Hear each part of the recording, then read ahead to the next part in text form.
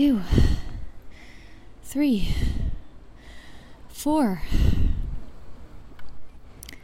I turn and see my ex-boyfriend doing squats in a bus station as we wait for our ride to Puerto Escondido, Mexico. "It's a good way to kill time," he said. Ugh. I rolled my eyes and was so ready to be rid of him. We had broken up a few days earlier, but our codependency for a year and a half wasn't ready to part us. We didn't understand that although we had a 2-month trip planned out, we didn't have to do it together. But part of me was scared to do it alone. I had grown very reliant, needy for his assistance, even though most of the time it was him telling me that I had done or said something wrong. Even through the abuse, having another body near mine was comforting. The clock hand spun a full 360 degrees past our departure time. And then another full rotation. We sat in the thick air of the bus station. The fluorescent lights flickered above us, and the televisions played the same telenovela episode on repeat. The metal chairs seemed to be getting harder by the minute, and neither of our Spanish was good enough to ask a local or a driver. Even if I could figure out a way to string a sentence together, I would have no idea what was being said back to me. I would just stare hard and confused at them as they wasted their words on me. Around the first hour, I noticed that there was a girl about our age who looked like she was backpacking too. I go up to her, desperate for any form of communication other than my ex. I would have chatted up a goat if it could talk back. She was also starved for English. I quickly learned her name was Allison, and she was from Seattle. She was shorter than me and had long brown dreads. My ex and I had actually met in Portland, so Allison and I reminisced over the rainy, cool afternoons of the Pacific Northwest as beads of sweat slid down our backs. And Allison was traveling alone. Ugh, I longed to be traveling solo, but I was too scared to take the plunge, which is crazy because I had traveled all on my own throughout Europe. This codependency was tethering me like a dog tied to a stick with a short radius. But I was glad to be traveling, even if it was with John. It had been beckoning me to come, like reading a smoke signal. I needed to follow it. Finally, our bus comes. It was a 14-hour ride to Puerto Escondido, but most of it would be overnight. John and I scrambled onto the bus, and we found 2 seats. I got the window seat. Allison sat in the seats ahead of us.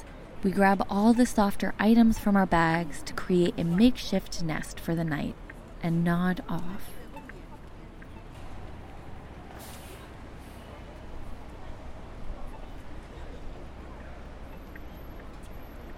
Hours later, the desert sun wakes me. We make a stop in a small town called Santa Maria around 10 a.m. John and I kind of stir and we start to bicker about what movie to watch on his laptop. We had about 4 hours to go before we get to the beach. John got his way with the movie. I was so ready to be in the ocean where I could have the seawater wash the sweat and the smell of the bus off of me and scream underwater where no one could hear me. The road we took was windy and elevated, and we could see the ocean from our seats. And then after about 20 minutes from leaving the station, the bus stops on a curve. I thought, that must be traffic. It'll move in a minute, I think to myself, and continue watching the movie. 10 minutes pass, and my body keeps anticipating that lurch forward that refuses to come. 20 minutes pass. A half an hour. The shutter of the bus turning off tells us it's time to look up. The bus is nearly empty. It's been close to an hour. Everyone has hopped off and taken a look at what the holdup was, even the driver. John and I go outside and feel the heat of the desert sun on our skin. Everyone on our bus is outside looking around. Cars are stockpiled ahead and behind us. "What's going on?" I asked Allison, whose Spanish was notably better than ours. She said that there was a protest a half a mile ahead of us that was blocking the road. There was no traffic coming from either direction. What? I thought. Once the locals caught wind of the circumstances, they grabbed all their belongings and started walking towards the protests to catch taxis on the other side. But we had 4 more hours of driving before we got to where we needed to be going and didn't know how to explain where we needed to be. The 3 of us go down to check out the protest with certain confidence that our bus wasn't going to be going anywhere, because we were stranded. Today on the podcast, we pay homage to what gets us to our destination. We will talk to travelers who spend significant amounts of time flying, driving, and thumbing their way around the world. We will realize that getting from point A to point B isn't always a straight line. What toll does being on the move have on our body and sense of time? How do we navigate the emotional odyssey that happens while we're on the road? And what will we do just to get home? We will talk to globetrotters, van life lovers, and make a few pit stops along the way. Buckle up. It's going to be a long ride. I'm Adrienne Bain, and this is Strangers Abroad.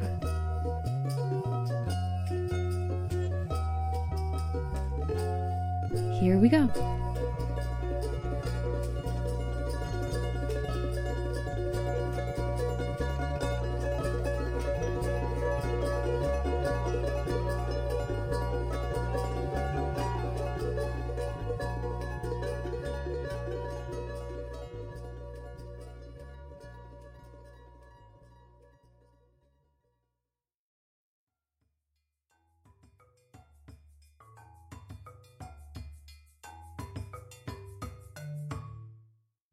There's this misconception that travel is glamorous. And sure, I have those photos of me on top of Machu Picchu, which looks epic.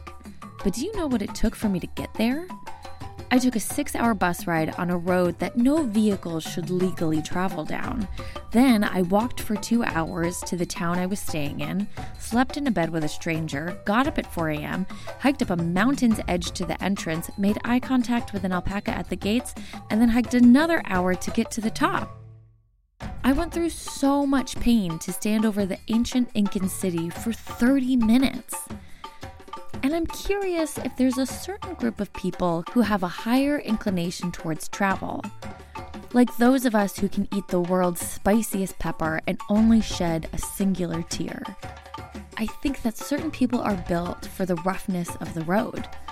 People who can live like a sea turtle with their homes on their backs as they carry on to the next location. We've all heard those stories of the people who quit their jobs and travel around the world. Some of us can keep going for decades and not feel like much time has gone by. But Gary Ardent isn't just another one of those wandering vagabonds with a camera. He is the person. When everyone else in his life was coupling up and having children, Gary decided to sell everything and spend 10 plus years of his life on the road. He spent more time on buses, planes, donkeys, boats, and bikes than most families do collectively. Together, we try to understand what that calling is, that need to be on the open road. Is there a traveler gene or a chemical imbalance in our brains? Or maybe it's a push from an invisible force, like a warm trade wind. I was not a well-traveled person growing up. My family never went anywhere. I never saw saltwater till I was 21 years old. So it's not like this is something that I grew up doing. My family, we're just a middle-class family. We'd take vacations occasionally, but it was usually just a car trip somewhere. And so this is all something that I kind of just had to hatch on my own. But then I hatched this idea of traveling around the world. And when the idea came to me, it was in an instant. And I knew I was going to do it. And then it was just a matter of executing. So I had to sell my house. I had to wrap up all the other odds and ends. And then on March 13th, 2007, I turned over the keys to my house. And that's when it all started. There wasn't a whole lot of questioning what I did or anything. The long-term part just sort of happened gradually. It's just like I just lost any notion that it was ever going to stop because I had nothing to do if I did stop traveling. I mean, what then? So I get a house and I'm just sitting there. So it was just like, oh, I'll go to this place. I'll go to this place. I'll go do this. And when I was in a place, I would tend to see it pretty extensively. Like I spent almost 6 months in Australia. And then I went to Southeast Asia and I spent a bunch of time there. And then I went to the Middle East, and then never a conscious decision to do it really long term. It just sort of ended up that way. Gary was an object in motion and couldn't stop no matter what obstacles came in his way. I asked him to tell me one of the strangest times he was on the move. As I was in Cambodia, and this was in 2008, and there was a new World Heritage Site that got listed right on the border with Thailand, Previer. It is an ancient temple complex, and it is located right on the border with Cambodia, meaning you walk down the steps of this temple, and at the bottom of the steps is Thailand. And at the time, I've been told this has been radically changed, but at the time, almost all of the visitors to this temple came via Thailand because the road on the Thai side of the border was paved and very nice, whereas on the Cambodian side, it was just nothing. It was just a dirt road. But after it got made a World Heritage Site, the government in Thailand, which was not a democratically elected government, sent some troops over to claim it, and then Cambodia fought back. They started kind of a border conflict over it. So people started shooting each other. And I'm like, I want to go there.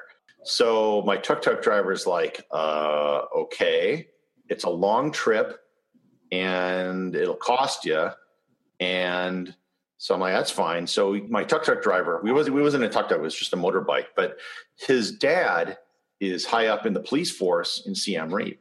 So before we left, his dad gave him a gun, and he put the gun under the seat of the motorbike, which is not a convenient place if you really need access to a gun because you got to stop and lift it up.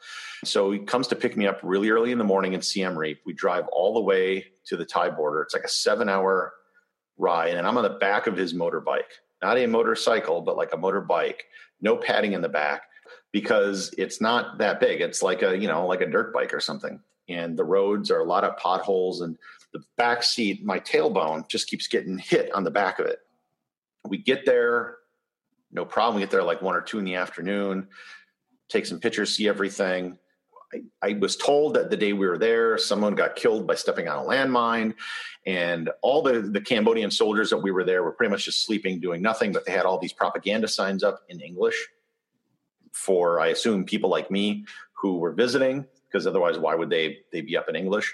On the way back, same thing. My butt just keeps getting pounded by the back seat of this. It rains. We get stuck in the rain. You dry off very quickly if you're on a motorcycle, except for your butt. And then if you've ever been in the bathtub too long and you know what happens to your skin and it gets all wrinkly, okay, my butt became that because it was all damp from the rain. So not only is it getting hammered, it's also all wrinkly and stuff.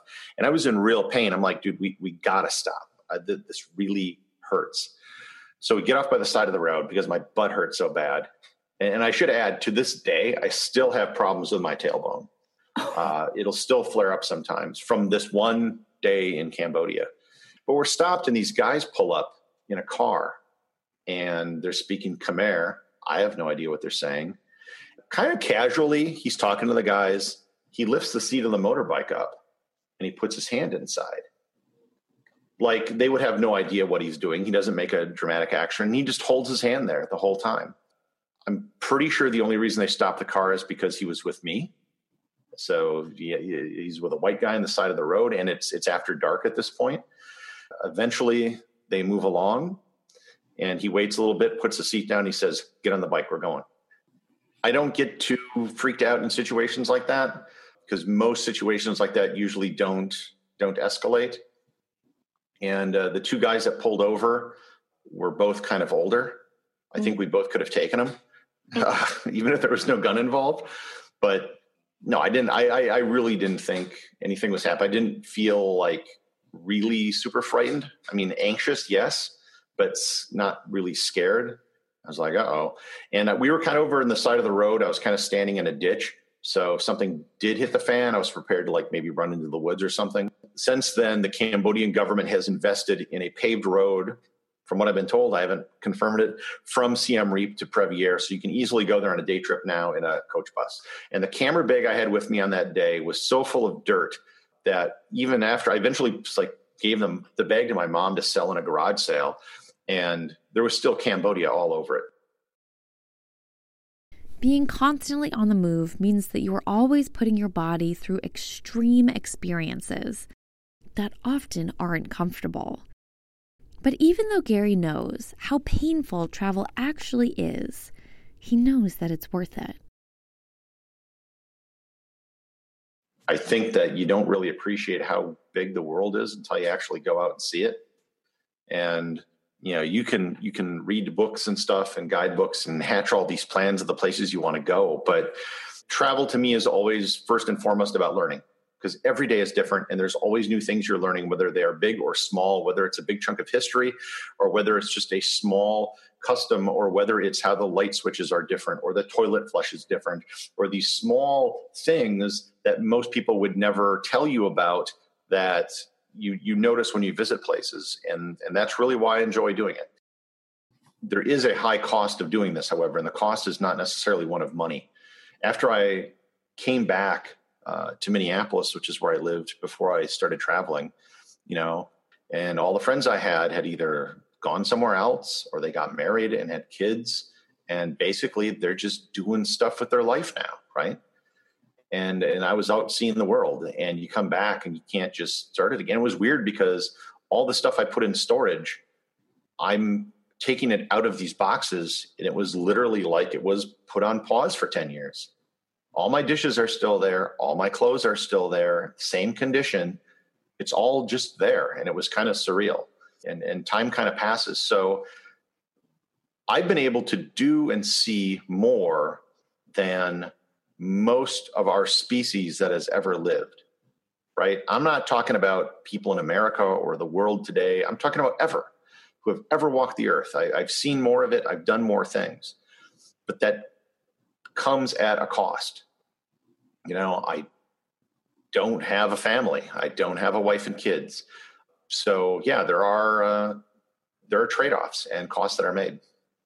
Was it worth it? Yeah, I think so. I could have gotten married before I hatched this idea. And the reason I didn't is because I'm like, yeah, this happens. We'll just end up getting divorced. And there's no point in that. Everything I've done can never be taken away from me. This is all stuff that can never, even when I was thinking about how can I make this as a business, I realized the investment of travel, unlike any other business that you invest in, cannot be repossessed. No bank is ever going to come and take away your memories. Gary is right. No one can take these moments away from you, even if sometimes you wish the moment was over.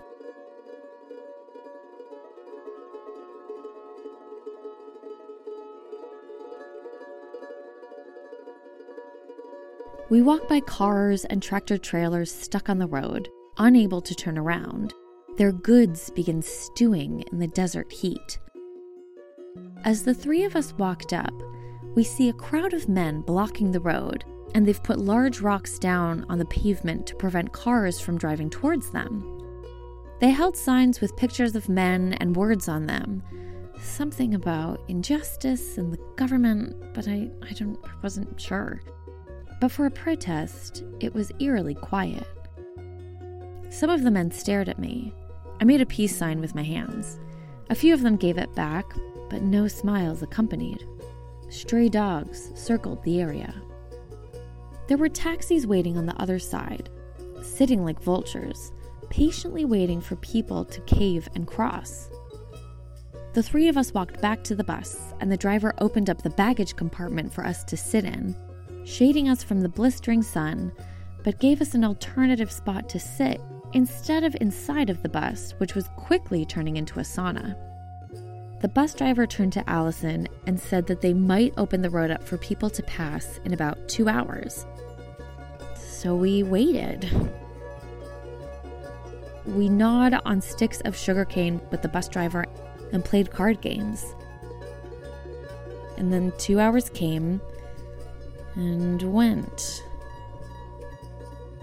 We waited another 2 hours.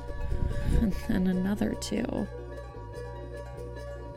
We became acutely aware of how slowly the sun moves in the sky. I kept it to myself, but I was starting to get a little heated. I stared at John pontificate down to Allison about the future of cryptocurrency. God, I don't like you. What a moment I was boiling in, emotionally and physically. I mean, who's better than to be stuck with on a highway than your ex, who's already a form of psychological torture? I didn't know what the murder laws were in Mexico, but it would be easy to dump his body in the desert, have it be picked up by vultures as I lived off the rest of my days tanning on the beaches of Puerto Escondido. I didn't need to go back to America if that meant he didn't either. But fortunately, because we were around other people, we didn't have to interact much. So I kept my macabre thoughts to myself. Every few hours was interrupted with a false hope that the protest would break and let people pass, but each promise was broken.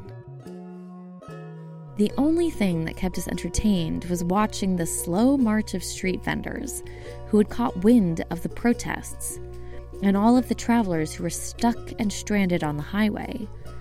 The vendors from Santa Maria took their carts and pushed them down the highway, selling coconut water, empanadas, sugarcane, and chips. The hustle in Mexico is like no other.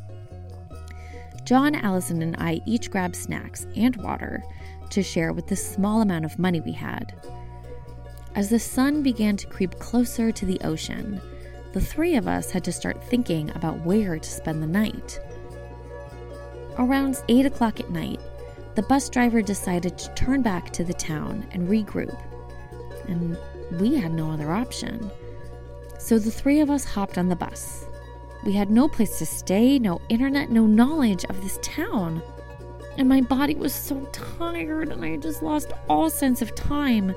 It reminded me of the long drives I would take on the Taconic State Parkway from my college to home. After a certain point in your travels, time starts to bleed together, like you're stuck in a Salvador Dali painting. The idea of a Monday starts to sound a little silly. Laura knows that feeling a little too well. She has a podcast, Women on the Road, which interviews women who live out of their vans and turn road trips into a lifestyle. She currently lives out of her self-made van, and she says that after being on the road for a while, her sense of time becomes warped when she's in transit for so long. It's interesting because traveling on the road, I was in a camper van full-time for almost 2 years, and I travel part-time in a camper now. And for me, being in transit was a huge part of being able to develop myself creatively. What I wasn't expecting from that was this very strange feeling of time traveling. So I still get some pretty major deja vu all the time when I travel around now, having been on the road full time, where my former partner and I were traveling together, and we would roll up somewhere in the middle of the night. It's pretty dark, and we'd pull up. Had never been on these highways before, had never been maybe in these states before, would be, parked in a parking lot for the night and get up in the morning and go. And circle back 4 months after the fact, we would end up in the same spot, but we wouldn't really know it until later. So I've had moments where I've woken up in my van in the morning, gotten out, looked around and said, this place looks really familiar. And then hours later, I realized, oh, we slept here once. We were actually here. We just came in the parking lot from a different side, or we were there at night and now we're here during the day. And so now we see things differently. And this actually happened recently when I was traveling with some friends and my current partner. And we were taking the main road. It's called the $1 Million Highway, and it runs through Grand Staircase Escalante National Monument, which is such a beautiful drive. When we were driving it, I believe going south, and the last time I drove it, I was going north. And so I had this whole feeling of familiarity while we were driving, and I just couldn't put my finger on it. And then finally we hit a couple of turns and a couple little landmarks, and I was like, oh, all the memories came flooding back. And I was like, I've been here before. I was here earlier this year. I don't remember why, but I know that I was here before. And I was just driving the road the opposite way. And so it's been really cool to experience the world and the States through that form of road travel because it's been so ongoing that sometimes I don't remember exactly where I've been, but I know that I was there. And I love that feeling when it comes up. It feels kind of dreamlike, to be honest. And when you travel that often, it's easy to feel like you're going a lot of places or you're doing a lot of things, but at the end of the day, like only the big memories are going to stand out of like, I went and saw this landmark, or I was on this road, or I had this travel goal and I did this, or I saw every state. But it's really the little moments that stick out more than anything. And I think that's what's cool about being in transition all the time, is that you don't really know what little moments are going to be the big moments until they've happened. It's hard to see them when they're actually there. It's not a vista that you go to that you planned to get there for. It's driving down some road and seeing the sunset sweep through on just an average Tuesday. And you're like, oh, you know, that's beautiful. And looking back, maybe those are the moments that you remember the most. Whereas I think, yeah, when we have our lives very regulated and structured, we don't get a lot of surprise. It is those big moments that we create for ourselves or that do happen upon us that end up being the big moments. And it's harder to find those little moments because we're not exposing ourselves to a lot of new things. But being in transition, you're continually exposing yourself to new things that you're then impacted by in some way. It's not just our brains that are affected by this constant change of environments. It's also our bodies. We need time to adapt to the switching of elevations, air qualities, or even brightness of the sun. Our cells can be sensitive to new surroundings.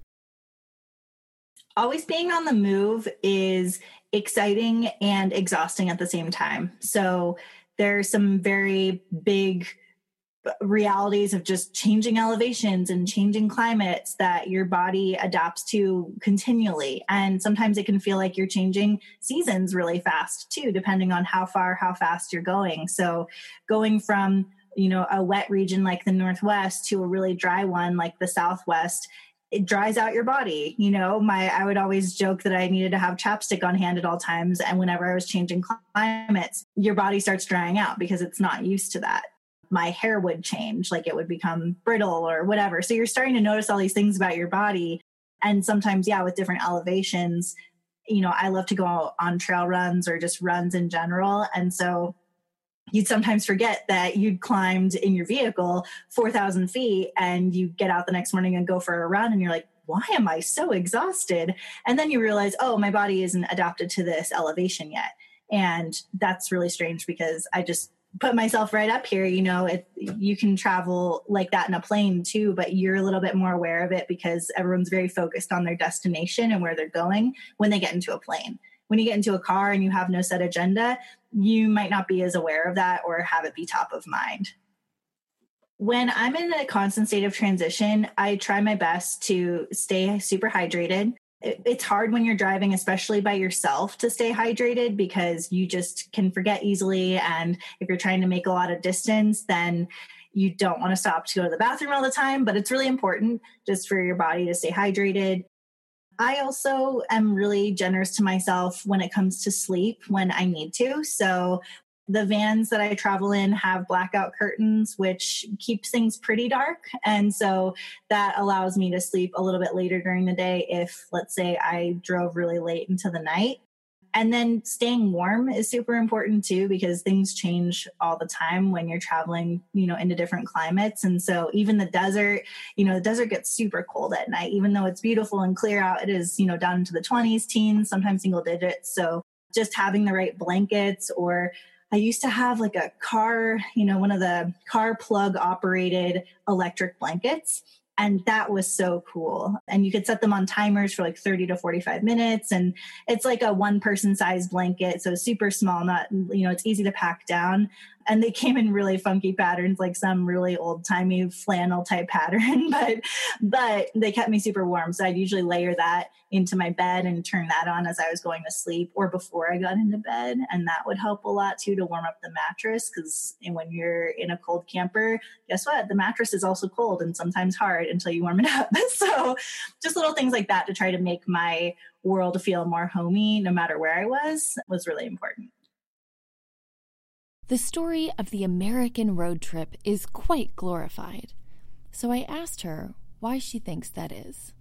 I think that the reason that people are drawn to road travel in the States is because we have a lot of natural wonders that we've preserved all throughout the States, and we have a lot of really major roadways that allow us to get there. And there's such a vast open space to explore that not a lot of other countries have because their size is much smaller, or even countries that are larger like Australia, there aren't as many roads. And so while road tripping is also popular in places like Australia, there just aren't as many roads to go travel. And so I think while you can go see a lot of things if you get out of your car, there's so much that you can see from your car in the United States that makes people say, I want to go on a road trip. And all the different communities in between too. There are so many different flavors of culture in the States, and food and music and people and, ways of talking. Slang is different, accents are different. And now we are becoming more culturally diverse in a bigger way.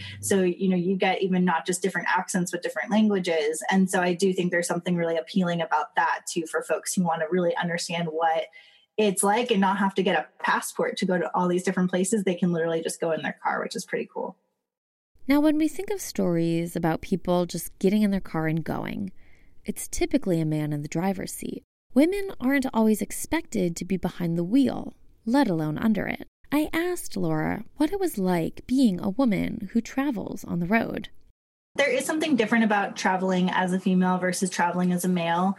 And this also isn't taking into account just how people identify. So this is a super heterosexual perspective. But that said, in talking to a lot of women who travel on the road and in traveling on the road as a female myself, there is a big difference. I think probably the biggest difference comes from people who are questioning why you're out there and if you built your vehicle yourself and if you're afraid. Those are usually the three biggest questions that I've gotten or that people who I've talked to who are female get a lot. And I think safety is probably the one that comes up the most, just because people assume, rightfully so, unfortunately, that women are going to be more likely to be targets of some type of assault or theft or anything like that when they're traveling. And there are a lot of different thoughts around that, especially in the women on the road community. It's something we talk about a lot. How do different people address safety? How do people even feel about being asked that question so often? But I don't think that men, I could be wrong, but I don't think that men get that question nearly as often. And the other ones are interesting, like women who build out their campers or work on their vehicles in any capacity, change their oil, fix a flat tire, whatever the case is. They get a lot of scrutiny and criticism for doing so. Or, just the questioning of, oh, you built this yourself? Oh, you worked on this yourself? I've gotten that. In fact, I've even been traveling on the road and had someone want to talk about my van with me, and my male partner was there, and they only wanted to ask him questions, and he actually had nothing to do with my build. And so he just kept saying, dude, this is her van. I'm just traveling with her. I actually didn't do anything to this vehicle. I'm just riding with her. And still this man continued to ask him questions about my vehicle when I was standing right there. So there's a lot of undermining that happens when women travel. And so I do think it's important for females to find community in that, because you're not alone. And also it's not real. These are real questions that people are asking, but it's not a reflection of who you are or anything like that. So there's this other layer that I do think women deal with when they travel that men probably typically don't deal with. I wondered what microaggressions she's had to drive through as she makes stops from state to state. Oh, yeah, I get that a lot. I think some of the biggest things are just like how to read maps or where to go for certain things. And, I know women who are more actively working on their cars, especially in like gas station parking lots, will get a lot of mansplaining to them from other men. I actually haven't been caught with working on my vehicle or anything like that in a gas station parking lot. So I haven't encountered that yet, though that could very well happen at any point in time. But yeah, usually it's a lot of like where to go to get gas or how to read a map. And there's one thing for people trying to be helpful, especially locals. I so appreciate people wanting to like look out for you and help give you some good tips on where to find things. Like that's great. But most people who are out traveling in their vehicle, especially by themselves, they didn't get where they are if they didn't know how to read a map. That's been my biggest learning from the Women on the Road podcast, is that women are super, super creative and capable. And we've created so many different ways to do road travel that you really can't go wrong. You just have to try. But Laura seems to have no plans of stopping her van life, because an object in motion stays in motion.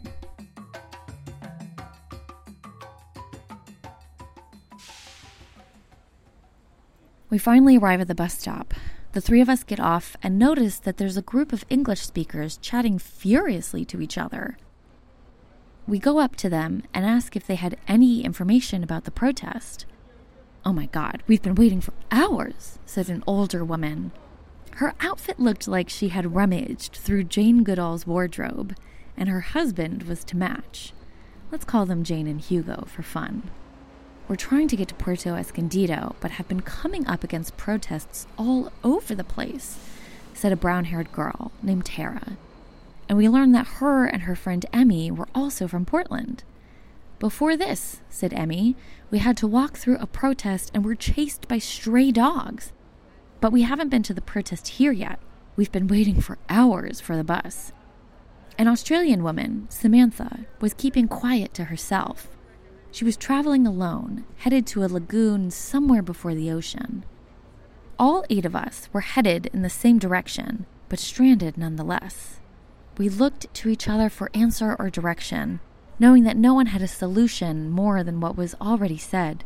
But as uncertain as all of this was, I never felt frustrated. And given the blowout breakup John and I had gone through, we were both eerily calm towards each other. Sure, we were feverish, but planning the next step helped us not focus on the flaws of each other. The bus driver came up to us and continued to feed us the promise that the protest might break up during the night. We could sleep on the bus just in case it went through. So we repeated the ritual from the night before. We got into a bus and I got a window seat. Allison sat in the seats ahead of John and I. We grabbed all the softer items from our bags to create a makeshift nest for the night and waited for a miracle. We're going to take a quick pit stop at a petrol station.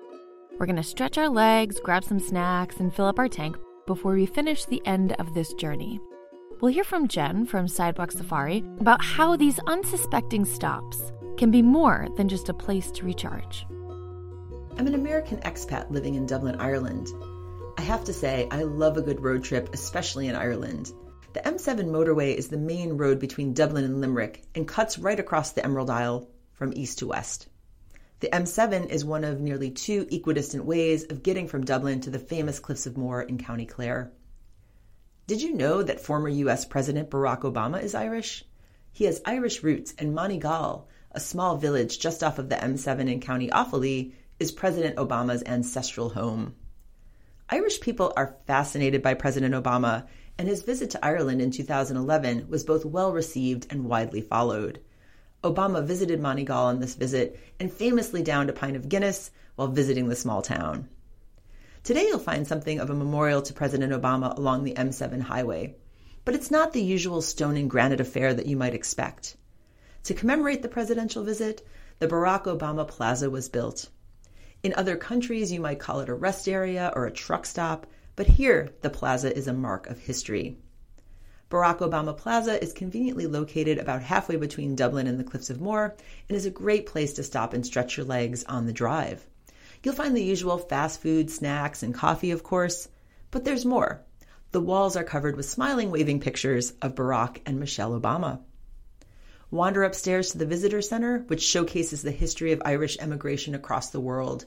Trace the journey of Falmouth Kearney, the third great-grandfather of Barack Obama himself. I definitely count Barack Obama Plaza in Moneygall among my top road trip surprises of all time. Check it out if you're traveling around Ireland.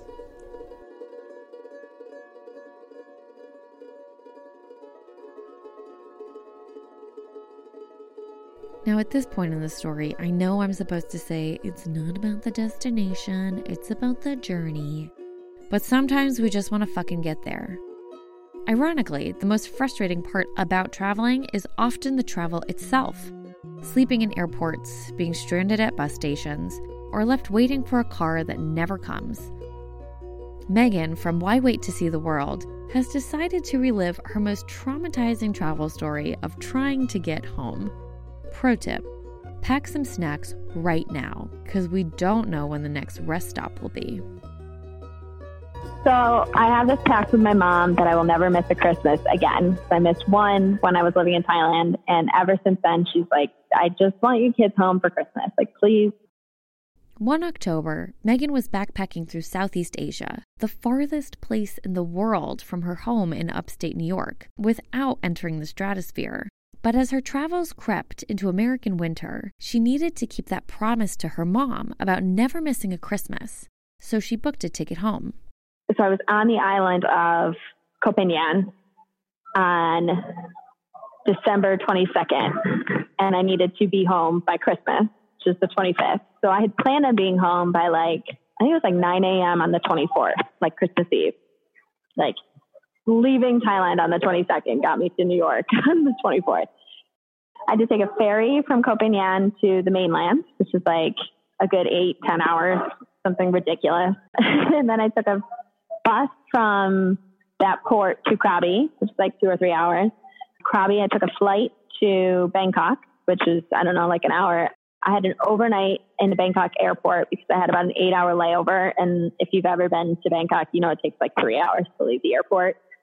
So I was like, I'll just sleep here, whatever. But they kick you out of like the main gate. So I was like in that like weird waiting zone before you like actually go through security. So like there's no good sleeping options. So I was sleeping there for the night. This time I was going from Bangkok to Copenhagen, and it was supposed to be a 13-hour flight, but because of trade winds, it ended up being 17 hours. And I was supposed to have like a 5-hour layover. So by the time we landed, I had about 20 minutes to get to my connection. So like I thought then I could, you know, change my clothes, brush my teeth, like during this layover, like get some food, like, you know, relax, make myself a human again.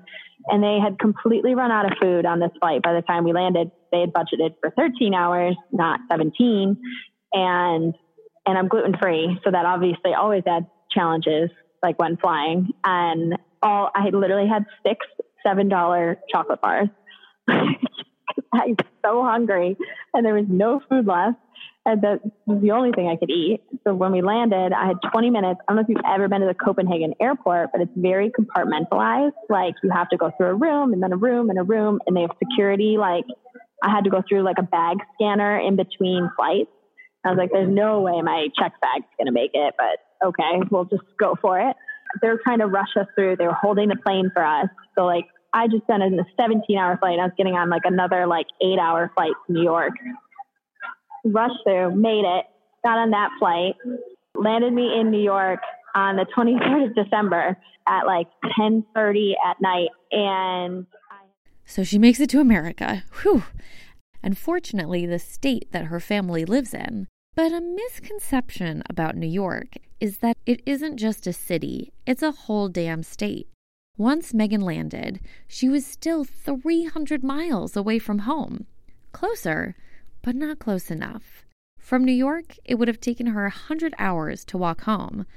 And from the looks of Port Authority, the day before Christmas, that idea started to look like a viable option. And I had booked a bus from New York City to Rochester, New York, which is an 8-hour bus ride that was supposed to leave at like 1:30 in the morning from the Port Authority. And I had been traveling for almost 30 hours at this point. No, way more than that. I don't know. I can't even do the math. I tried to do the math after the fact and I was like, I can't even, my brain doesn't work. I get to the Port Authority and there's 2 terminals where all the buses leave from. And so I've and I don't know if you've ever been there, but it is a nightmare. It is not well marked. You need to know where you're going because it's impossible to figure it out in advance. I tried to read the board. Nothing's making sense because Rochester is like a middle stop. It's not like an end point. So unless I knew where the end points were, I was screwed. And so I went up and asked the guy and I was like, I'm trying to go here. Da, da, da. He's like, oh, you're going there? Like, what time's your bus? And I was like, 1:30. And he's like, girl, it's on the other terminal. You better run. And I was like, oh my God. I had my big double turtling again, posted it to the other side of the terminal. And I get there and I walk all the way around. I'm like sweating, profusely, haven't brushed my teeth in at least like 36 hours, have lived off of chocolate bars and chips. So my brain is on like mush. And I'm looking around, can't find anywhere that would make sense for Rochester to be on the route. So I find there's nobody to help you. So I find a baggage guy, and I was like, do you know where this is? Da, da, da. And he said, oh, girl, why are you in this terminal? It's in the other terminal. What time's your bus? You better run. And I was like, oh my God, are you kidding me? I think that New York City is the world's epicenter because it's so damn hard to leave it, which is why there's too many people and terrible transportation. Booked it all the way back, get there at 1:25, figure out find the actual gate. I kid you not, it's one bus, and there's about 500 people lined up for this one bus. Now, I have done this same trip that Megan has taken, leave Port Authority a few days before Christmas, and I don't think that she's exaggerating. And I'm like, this doesn't seem right. So apparently Greyhound just overbooks, and then they just add extra buses. So there's a mob. It's not a line. It's a mob of people that are just waiting to get on this bus route. So they just keep bringing buses. So you're not actually assigned to a bus. You're assigned to a route, and then they just get you on whatever one. So I'm just watching this situation. This doesn't seem like it's going to work. And I looked up the train schedule. I looked up all these different options, and nothing would really get me there at a feasible time. And I'm like, how does everybody else get this? And I don't. I'm a seasoned traveler. I should know what I'm doing. Why is this so difficult? And then I ended up talking to a couple people, and we all figure out that we're all going to Rochester, and we put a cap on it. We were like, okay, if we don't all get on a bus by 6 a.m., we're going to rent a car and drive. Because I knew I couldn't do it by myself. I couldn't drive 8 hours by myself. My brain was mush. There's no way. And it was about, I think 5:15, 5:30 in the morning. Mind you, my bus was supposed to leave 4 hours prior to that. I'd been standing there for fucking 4 hours. And all of a sudden, magically, I just slink onto a bus. So I literally made it onto a bus at 5:30. So I found a window seat, shoved all my crap, got my headphones in, got literally an eye mask out, or earplugs. I don't know which one I did. And I had a hoodie on and 12 layers because I get so cold in public transportation. And I have a sari, a scarf sari thing. So I literally on the bus, nestled into my little window seat, got my head pillow, put that on, went this, shoved things here, put this here, put my hood up, put my sari over the top of me. You couldn't see any ounce of my skin, and just immediately fell asleep. I was asleep by the time the bus even started moving. I was out. I've never fallen asleep that quickly in public transportation before. And I don't know. I don't know if the bus stopped suddenly or what it was. Just something jolted me kind of awake at one point. And so I just was like, okay, maybe I should see where we are. I don't miss a stop. That would be the ultimate icing on the cake. So pulled my stuff back. The guy sitting next to me is a kid I graduated high school with. He had his headphones in and was just playing on his phone or on his laptop. And I just kept looking, and I just kept side-eyeing him I feel I know him, but I couldn't figure out if my brain could be trusted at that point. Is it actually who I think it is? I don't know. And I was finally I was well, we're sitting next to each other. This is gonna be hella weird if I don't actually say something. And I Dennis, is that you? And we both just stared at each other for a second. Then he had recognition. I feel I looked exactly the same from high school. So he's Megan, I had no idea that was you. And so we both was I was well, how long have we been sitting next to each other? He's 4 hours.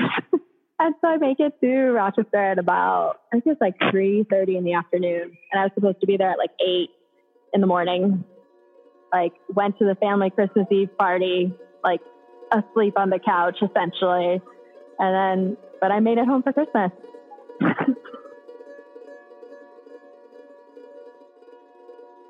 We could do the math about how many hours Megan was in transit, but we're all really tired.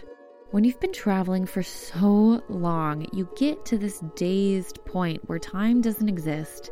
The only way you can psychologically handle the insanity is counting one stop at a time.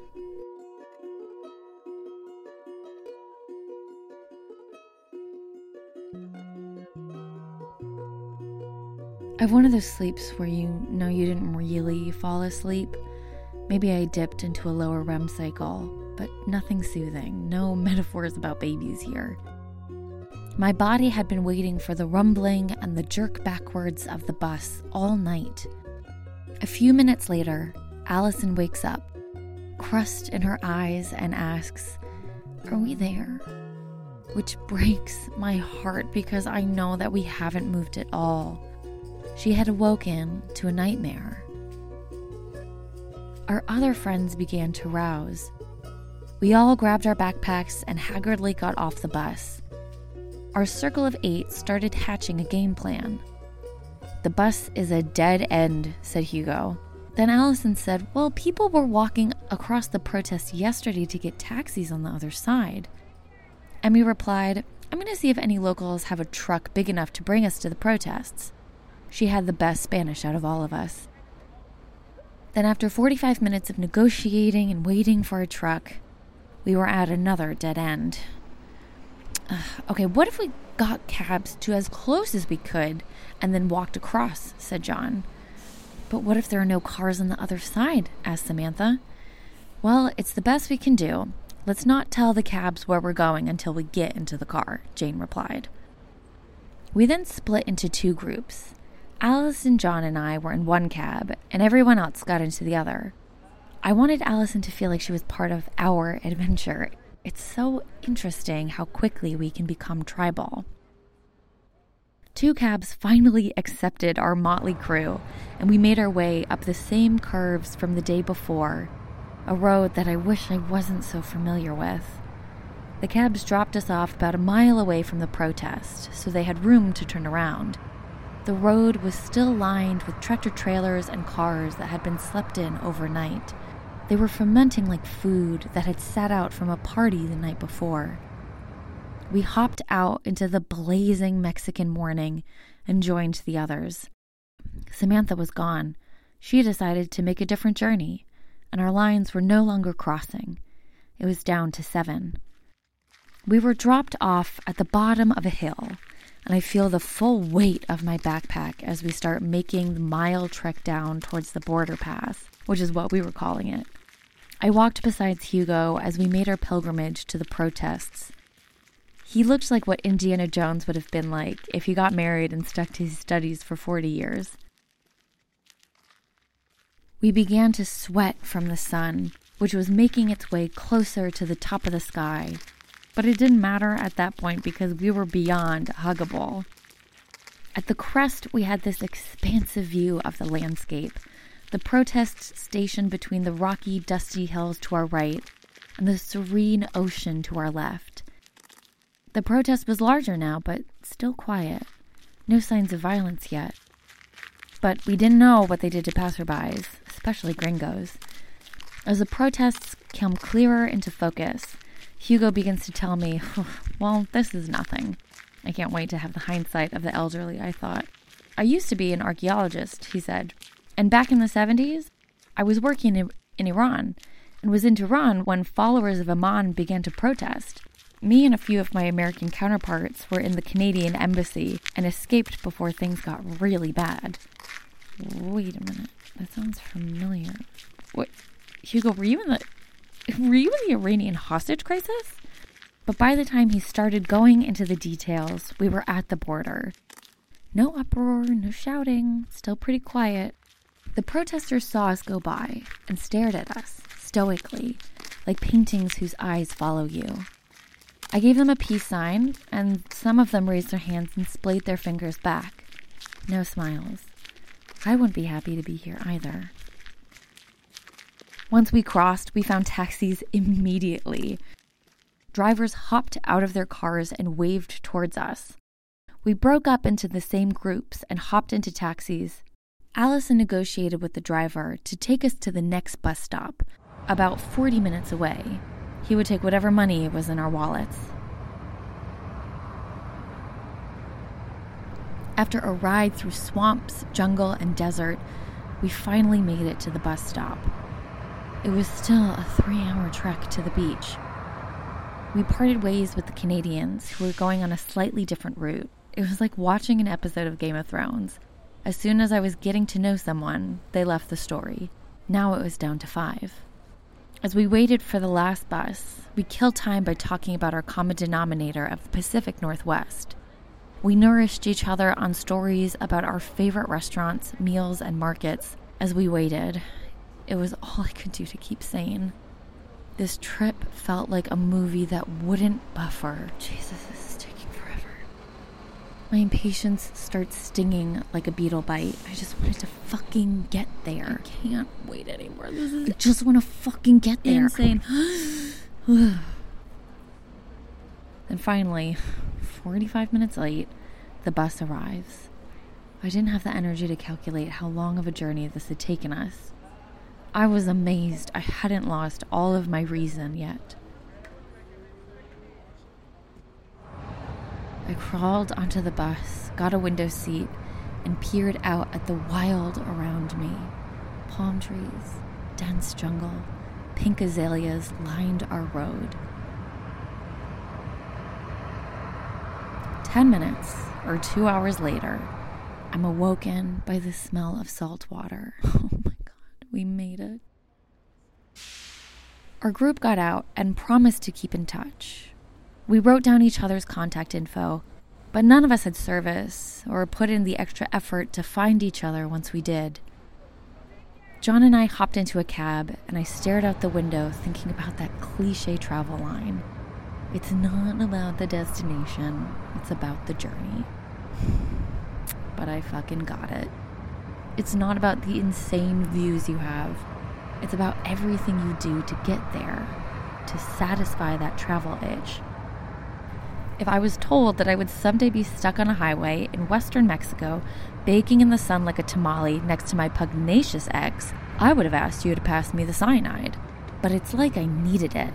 Because it's about the setbacks, the mishaps, the delays, rerouting, and all of the wonderful and weird people you meet along the way.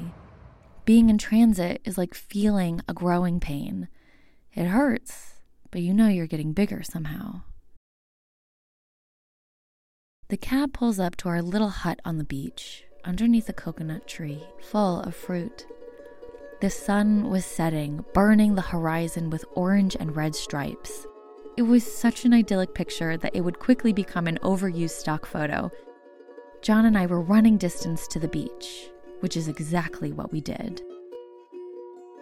We dropped off our things, dripped off all of our clothes, put on bathing suits, and sprinted towards the ocean. The feeling of cold water cutting into the layers of grime, bus air, and sweat was the most refreshing feeling I have ever felt. I dunked my head under and felt reborn. I turned upwards onto my back, facing the sky and feeling the water undulate under me. After all that moving, it felt good to be still.